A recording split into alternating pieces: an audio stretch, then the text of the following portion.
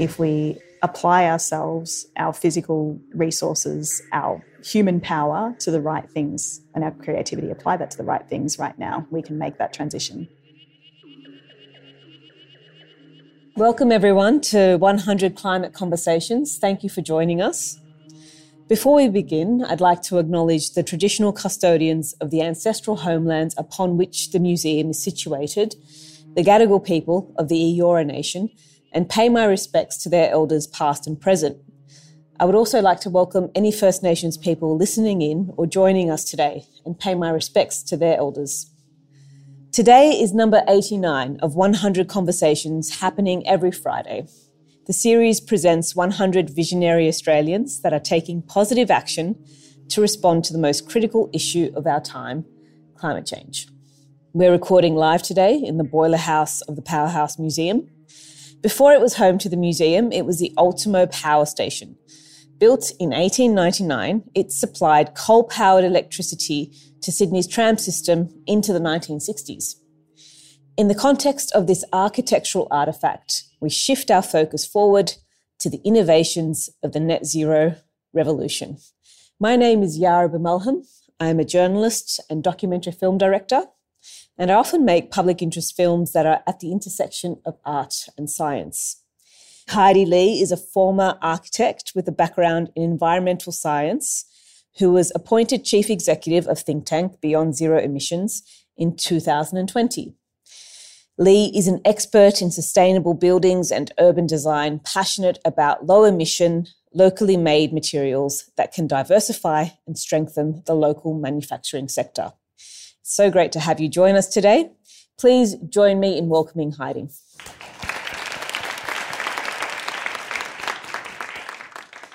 Let's talk a little bit about your background and how you came to be at Beyond Zero Emissions. You're an architect, a designer, and now the CEO of a think tank aiming to accelerate Australia to a prosperous zero emissions future. Where does this drive for sustainability and advocating for the environment come from?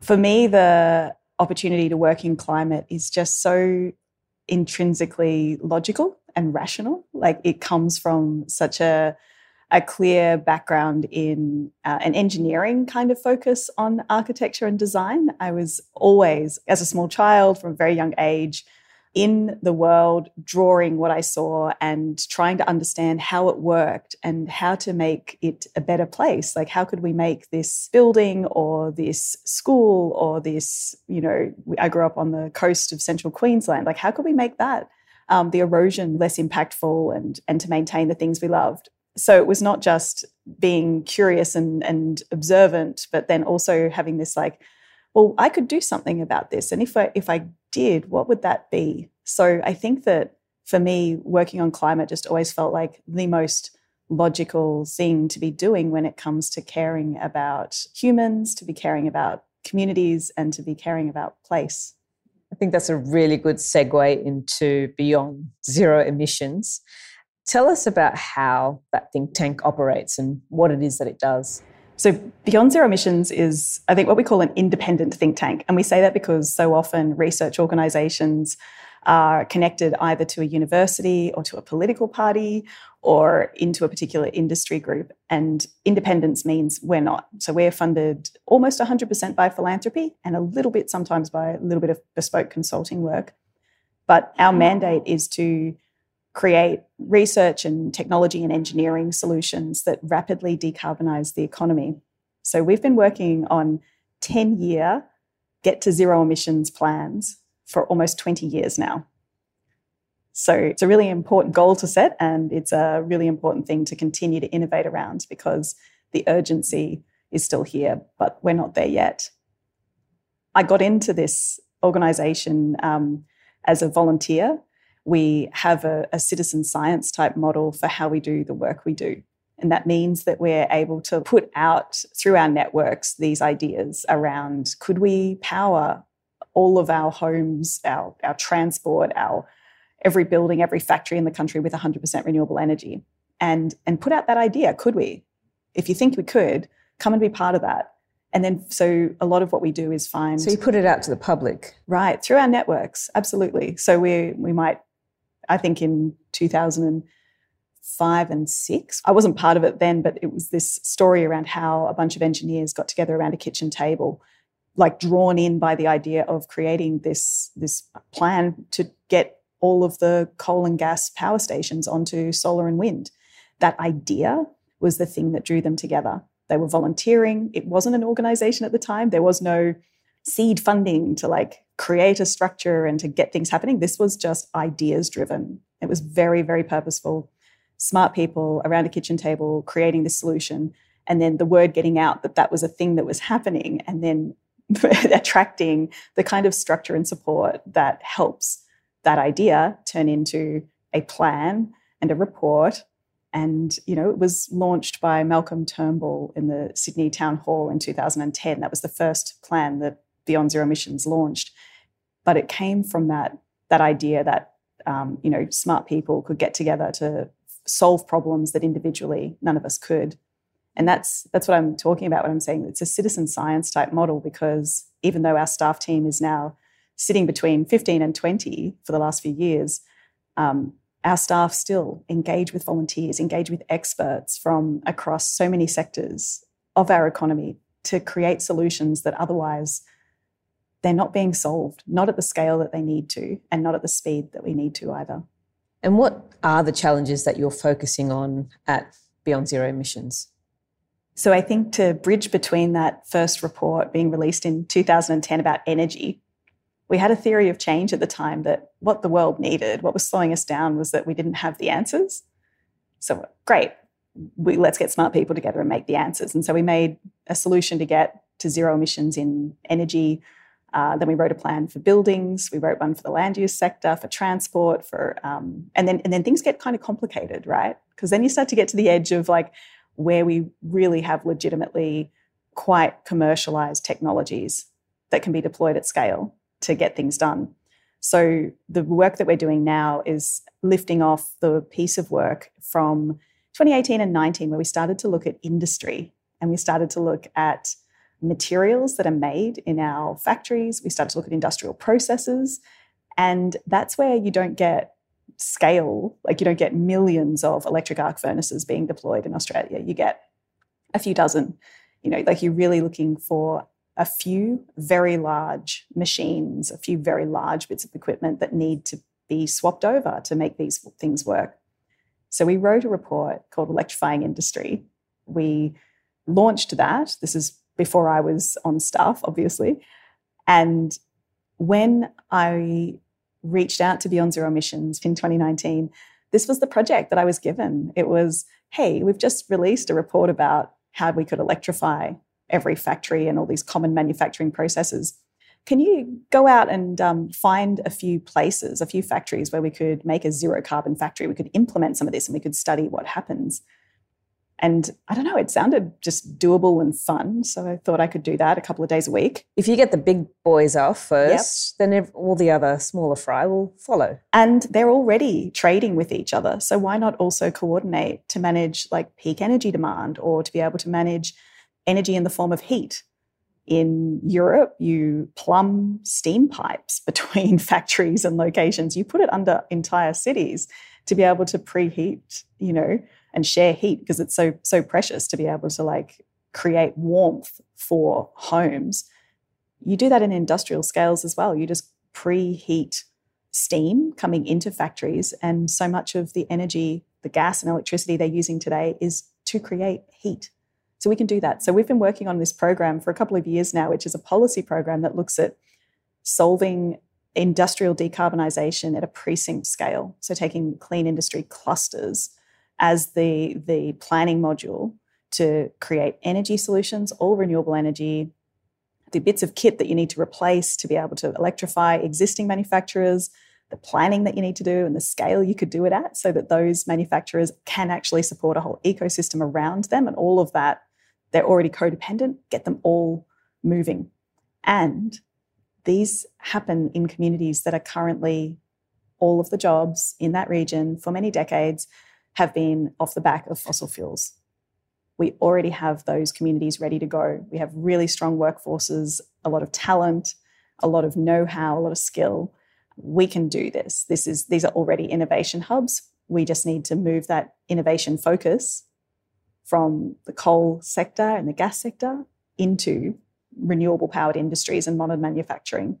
This is an enormous opportunity for Australia, and that's really been the focus of the last couple of years of work with Beyond Zero Emissions, off the back of this report that said you could just put an induction heater in there, or you could electrify all of those complicated things. Heat pumps, industrial heat pumps, they're a great idea. Why aren't they here? Well, the answer is a national program of renewable energy industrial precincts that could see Australia become this renewable energy superpower that we hear so much about. Yeah, let's tease this out a little bit more, because this is something that you're really passionate about. Tell us what exactly these renewable energy industrial precincts are, how many you think that we could have around Australia, and how could they contribute to the transition to clean energy? So renewable energy industrial precincts are the answer to that question of how to decarbonise heavy industry and how to quickly retire coal-fired power stations and gas-fired power stations and replace it with renewables. Renewable energy industrial precincts are clusters of manufacturers that are coordinating on their energy needs. And I'm using energy instead of electricity because it's electricity, it's heat, it might be green hydrogen, there might be other industrial processes that they can share to get efficiencies and optimization. It's taking a whole cluster and providing the policy framework, providing the communications platforms, providing the information sharing platforms so that they can work together to decarbonise, because we know that that makes it faster and more efficient than not doing it.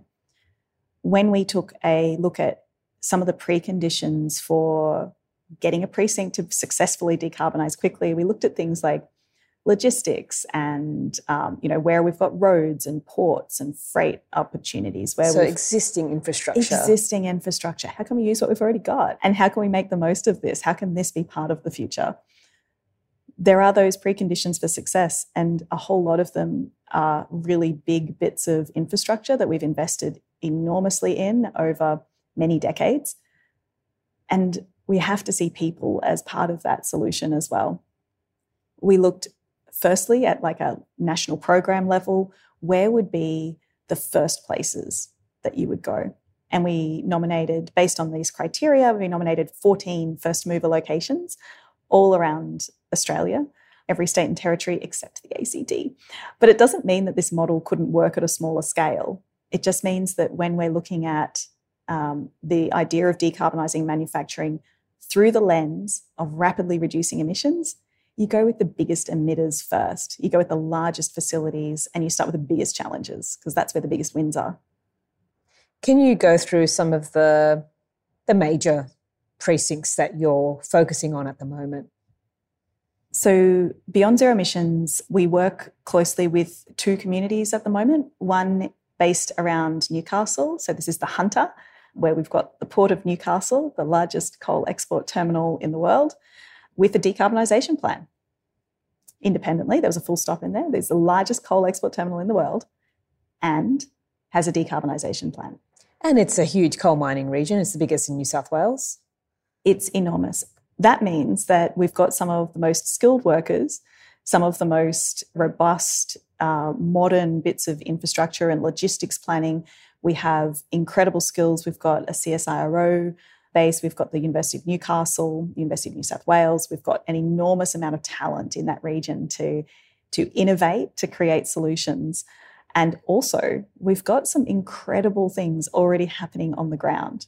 So the Hunter is one of the places, and the other one is Gladstone in central Queensland, which is not exactly where I grew up, but it's 80k down the road. So, basically next door to where I grew up. And these two places we saw as the most challenging places to get moving, but we have been working there for a little while now, and I think that there's already so many seeds of opportunity that are really starting to shine through from us and many other organisations working together to make this shift happen. I know that in the community of the Hunter Valley that there is a lot of talk about the transition from coal. What happens when we decarbonise and all the coal mines go offline and the power stations go offline, as I know that the Liddell Power Station has. What sort of conversations are you having with people, families and people who've been employed or are employed in these industries about how those skills can be transferable and what exactly is transferable? Like, what sort of jobs can people get? I love this question because I feel like when we live in the city and we consume national media or city media, we listen to a really narrow band of voices around what these issues actually are. And it's completely different when you go to Newcastle and the Upper Hunter and you walk the streets and you sit in cafes and you have conversations with people. A lot of our work is not grassroots. So we don't do broad community engagement. We're working with community organisations. So we're sort of grass tops. It's like organisations that already exist. That's a good way to put it. Thank you very much. Grass tops, not grassroots. Other organisations do that so much better. They can actually facilitate establishing the groups that we can then deal with because we're a pretty small organisation. We don't hear the same level of scepticism about the energy transition happening that you might hear about in the national media. We hear people very aware that this is going to happen, that, you know, we export most of our coal and our gas. So coal for the Hunter, gas for Central Queensland is a big deal, coal and gas, but gas is a big deal up there. That's already happening. People on the street, if you work in the mines, you know what the global market price for a tonne of coal is every day. You can tell me that. I can't tell you what that is today because consume the national media and I'm here in Sydney. but people on the street can tell you what those things are worth. And they can also tell you the last time that market crashed and it was worth next to nothing. They know, because they live this, that the ups and downs of that export market already are oscillating quicker than they used to, and they are already reading the tea leaves. They know that mines are closing. They see people shedding workers slowly, not just the big layoffs that you hear about in the national news. We already know this is happening. Communities already know. What they're looking for is what comes next. And that's where conversations that we're facilitating come to play, because not enough conversations are happening about what next. Or if they are coming about what next, they're not an optimistic vision of the future. We can get really, really out of step ideas, like everyone is going to work in tourism or they're going to be baristas. And you hear that cynicism that comes through when you don't have a credible answer and you don't use actual skills. So when you look at people who work in, or jobs that you have in mines at the moment, they're things like drivers, driving trucks, not like even the trucks that are, I'm really into the technology side of things. They're all automated. They're all automated, yeah. Yes. But you still need that designed and given. So you've got technology workers, you've got engineers, because they're still physical things. At some point, they need to be built, maintained. So it's all of those support industries around the mines that involve people employed directly by mining companies, but it's the mining ecosystem around them that supplies products into it, that supplies the trucks and the equipment. Mines are already electrifying vehicles. Huge. They don't look like vehicles. They look like moving buildings, like these enormous bits of equipment that are moving rocks around in our mines. And making them electric is really important. Our mines have some of the highest safety standards in the world. Like, it's a huge focus on safety and precision. We already have that. It's about moving away from the fossil fuel side of it, those industries that pollute, and moving into industries that don't, that actually, focusing on hard rock mining and critical minerals and transition minerals and things that we need there to be able to make batteries that perform well in these extreme conditions that Australia has. We're very high heat, very dusty work environments on mine sites. We're still going to need a whole lot of stuff from Australia and from Australia's regions. We can use the skills that we already have in those workers almost directly across. And that's what some of our research showed with some of these future manufacturing. It did show that almost more than half of the new jobs needed would come from, the existing skill set in mining. So technicians, trades, machinery, operators, drivers and labourers. I mean, these are all transferable skills. And how do people in the community react when you say, well, actually, your job is needed in the clean energy transition? When you go, and I'm thinking now of a conversation that I had in Gladstone with one of the local members up there, members of Parliament, and yeah, they said to me, "Look, I'll believe it when I see it on Seek." Oh, that's interesting. On the job seeker website. Yeah. So, well, first of all, I can say, well, there are jobs on Seek that right now we're trying to, there's this company in Gladstone that's employing and scaling up as quickly as they can. They're called Alpha HPA. They make this high quality alumina.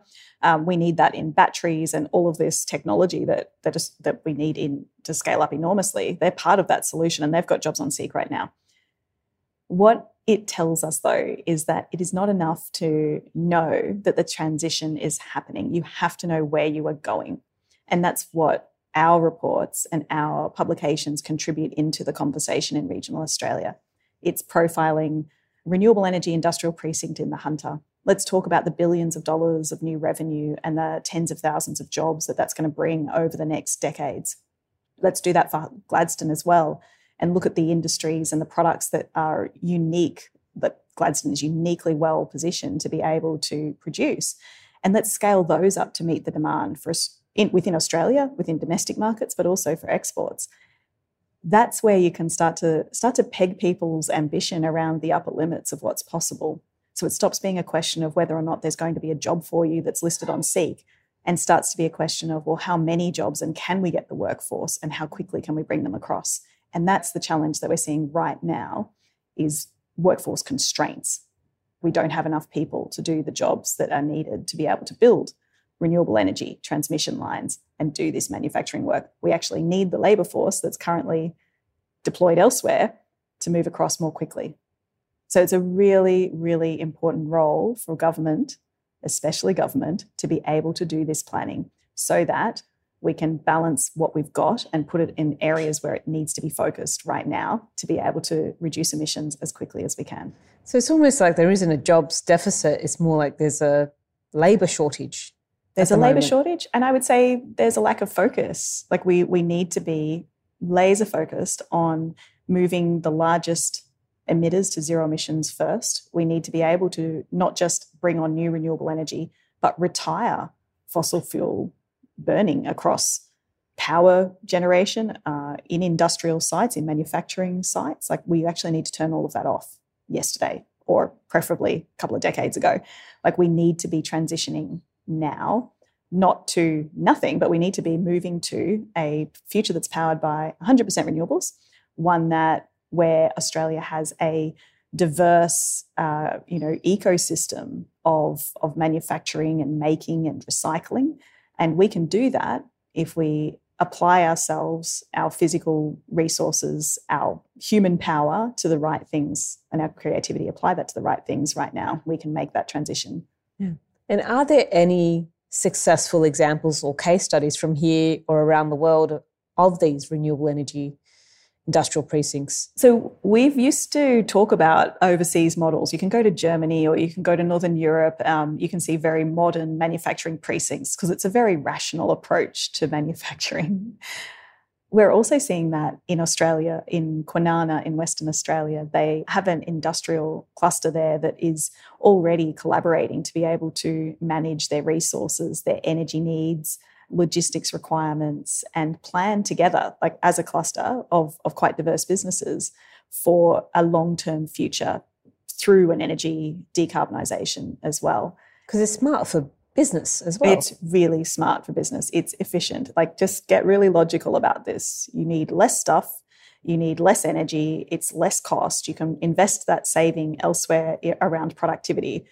It's pure business rationalism here. There happens to be an upside that it's really great for communities that are currently facing some really big challenges around what they're going to be doing in the next 10 years, because it's not going to look like what they did for the last 10 or 20. That's the upside. Another major policy change that Beyond Zero Emissions has been advocating or researching about is a major upgrade of the electricity network. Can you tell us about this vision for a national supergrid and why it's important? I love the idea of a national supergrid. Everything's super, right? Like super power, super grid. Everything's going to be super. A supergrid it's a policy recommendation, and it's about a 5-year intensive investment in Australia's poles and wires and batteries and energy generation. So what we saw in the current way that Australia plans for energy for the future, we have a couple of different energy markets. We have a couple of different sets of not connected grids. So the East Coast is largely connected, the national electricity market, and then we have other grids as well. And then we have a whole lot of Australians who are not connected into the grid at all. This national super grid, it's a headline, but what it's actually talking about is moving the investment for front-ending that investment in the grid upgrade to prioritise, first of all, those renewable energy industrial precincts that I was talking about. So those locations, you actually need to prioritise coordinated investment, so building larger transmission lines into those places first so that we can get those clusters going. Because once those manufacturing clusters are going, we're able to make more of those products that we need to deploy across everything else. And some of the products that we're going to make in renewable energy industrial precincts are going to go into modernising the grid that feeds our cities and our suburbs. And that's called distributed energy resources or virtual power plants. That takes not just computer programming, it also takes bits of technology, bits of kit. We need smart meters in everyone's home. We need distributed batteries, either in homes and businesses or at a neighbourhood scale. We need to be able to plan energy at that level. And the National Supergrid policy proposal is about providing that upfront planning for a very modern grid. But we need to be able to bring together not just making sure that we've got enough energy for what we do today, but bring in those assumptions and align them with other policy mandates around reducing the amount of energy that we currently waste in our buildings and urban infrastructure, about making sure that we have enough energy, electricity coming in to be able to power cars and trucks and buses that are going to be all electric. It's about making sure that those industrial clusters, we're not just decarbonising the big boys. We're building enough infrastructure today that will enable that to become and grow to be a thriving industrial cluster that can be a part of this modern economy. So it's really taking that overall view of having everything electric and then planning the grid to make that happen. And your report, or Beyond Zero Emissions report, says that perhaps 81% of emissions reductions could be achievable by 2030 if this plan is implemented. Can you tell us some of the sources of renewable energy that will feed this grid? What are the different types of clean technologies that you're talking about, that you're thinking about? So the types of energy that feeds a modern grid, it's everything. And so think about some of the examples that I gave earlier around a whole lot of energy that we use at the moment is just for heating, right? Heating and cooling homes. So when you start to make homes and businesses like air and steam and water, so think about a modern and efficient grid. We're using heat for the sake of heat. So it means being able to, if you have a very efficient home, you don't need a lot of energy to heat and cool the air inside it. That's a nice one to be able to, localize that. You'll be able to use solar energy distributed across rooftops. We'll be able to use large wind farms that can be part of a stationary energy or that grid-connected energy system. We still need that. We still need large-scale solar and wind. We need offshore wind. But to be able to balance the grid, we also hear a lot about the ways that we are moving from a burn coal or gas, or burn coal mostly 24/7 to be able to provide a steady amount of energy into the grid. We hear about when you move to sun and wind, you've got variability. So the role that batteries and pumped hydro and other types of energy balancing and storage plays is much more important than it has been to date in a fossil fuel powered electricity grid. So the rise of those technologies, different types of batteries, like you might have a battery that only lasts for a couple of hours and that performs a role in the grid. But we also need to be able to have pumped hydro and long form energy storage where you can go for days or weeks of overcast or smog or fire smoke. So we need to be able to take that performance outcome that we want, reliable energy all the time for the things that matter, but we need to meet that with a much more diverse set of energy generation because it's coming from sun and wind primarily, and with energy balancing things. And that's a really important role for those small and medium term storage batteries, different battery solutions. And batteries are not just lithium batteries. We hear about some of the upper limits that we're reaching around the potential for our critical minerals globally to be able to meet the global battery demand. But there are many, many other types of batteries. And some of that, it's about being able to store energy as heat as well. In 2010, Beyond Zero Emissions wrote the Stationary Energy Plan and was all about replacing coal and gas with concentrating solar thermal plants with molten salt storage batteries, which at that time, PV or photovoltaic technology, which is prolific today and very cheap, but it wasn't prolific or cheap back then. So this seemed like this technology that was used in Spain and America and California was seen as, that's a viable alternative. You'll have a field of mirrors that will catch the sunlight. They will all focus that sunlight as heat onto this tower, and that tower will get to enormously high temperatures, melt the salt battery inside it, which will then be able to cool, and it will create energy back into, create the steam to turn the turbines to make the electricity overnight when there's no sun. So you're able to balance out creating sun because you were using heat the same way it is at the moment. Burn coal, boil water, create steam, turn a turbine.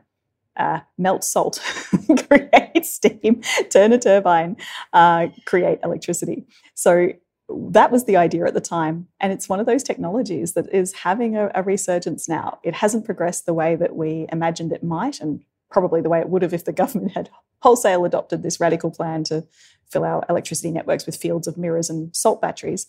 But it is actually a bespoke technology that is reliable and does work. And that's a kind of battery that we will see more of, that kind of thing. Not at the scale we were talking about in 2010, but it has a type of role in the future that we need to think of as part of the solution. It's more broad than just lithium-ion batteries and chemical energy storage. It's actually about a whole lot of the time we're making energy to create heat for different processes. And so how close do you think we are to overcoming those reliability issues when it comes to clean energy in the grid? I think the biggest thing holding us back right now is policy certainty. If we were to commit to doing this transition, to making this move to this shift to clean energy at 100%, if we stop talking about if and maybe and, all the reasons why not, we would actually create a policy environment that would allow enormous amounts of private money to flow into investing in these things. And then we would actually just get on with solving it. So the technology's there, we just need investment and policy certainty. Policy certainty unlocks the investment that will deploy the technology that already exists.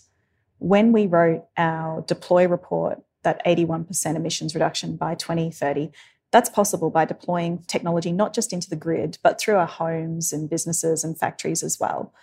That technology deployment, we're running very straight line deployment graphs here. We're not actually, for our work, we're not factoring in huge learning curves, but others have done those learning curves. So if we start to look at policy certainty, unlocking investment, that unlocks innovation and creativity in a very focused way on some really important problems. So you don't just look at how efficient is this battery or this salt tower today. You actually start to see those optimized, and you start to see incredible gains in performance and efficiency out of that.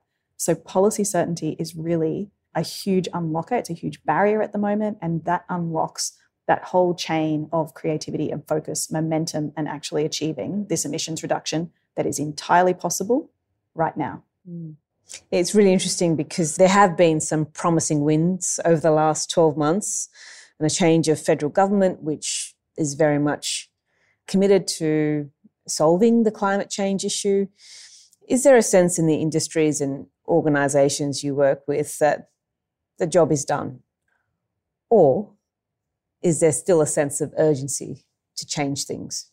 I think it was really important, for Australia to see a federal and national policy and national commitment to emissions reduction, and to see one with the new government, to see one that was higher than what it had previously been. But the current target is 43% emissions reduction by 2030. Currently, action is around half what it needs to be to achieve that.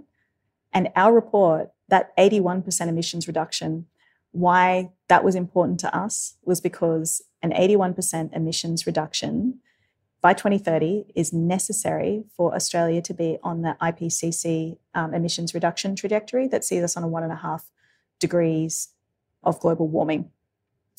Now, when we talk about that IPCC scenario, 1.5 degrees of global warming, it sounds really mild. That is actually a range. That 1.5 degrees is an average. It's a range. It will still see an increase in catastrophic weather events. This is still us committing to substantially changing the climate and locking that in. But it is seen as the best available scenario right now. For us to be on track to do our part in that 1.5 degree scenario, we have to be at 81% emissions reduction by 2030. And our current federal government has committed to half that. So that's talking about an ambition gap, and we need to see action at a far greater scale than what we have right now. So this is not just a criticism of government, right? This is actually about government, industry, communities aligning behind that common goal. And how boring and uninspiring is a goal of 81% emissions reduction? That's why we want to talk about having fantastic jobs in safe environments that make products and services that we need for a modern economy. We want to be able to be inspired to be part of a solution to challenges that are currently impacting all of us. And that inspiration piece, that's like, let's talk about this on the upside. That is where we see the role of Beyond Zero Emissions and all of these incredibly smart volunteers and staff that come together to create this vision of a better future, to localize that, to make that real. That should encourage policymakers and government decision makers to act and to take those greater steps forward in ambition. And that's where we see the role of educating people, of exciting them about the technologies and about the different things that we can be doing. Obviously, I'm excited about technology. Other people are really excited about the land use side of things. And there's a place for all of this to be happening at scale and being done really well in partnership with communities that are impacted the most. That's a really lovely note to leave on. Thank you very much. Everyone, could you please join me in a round of applause for Heidi?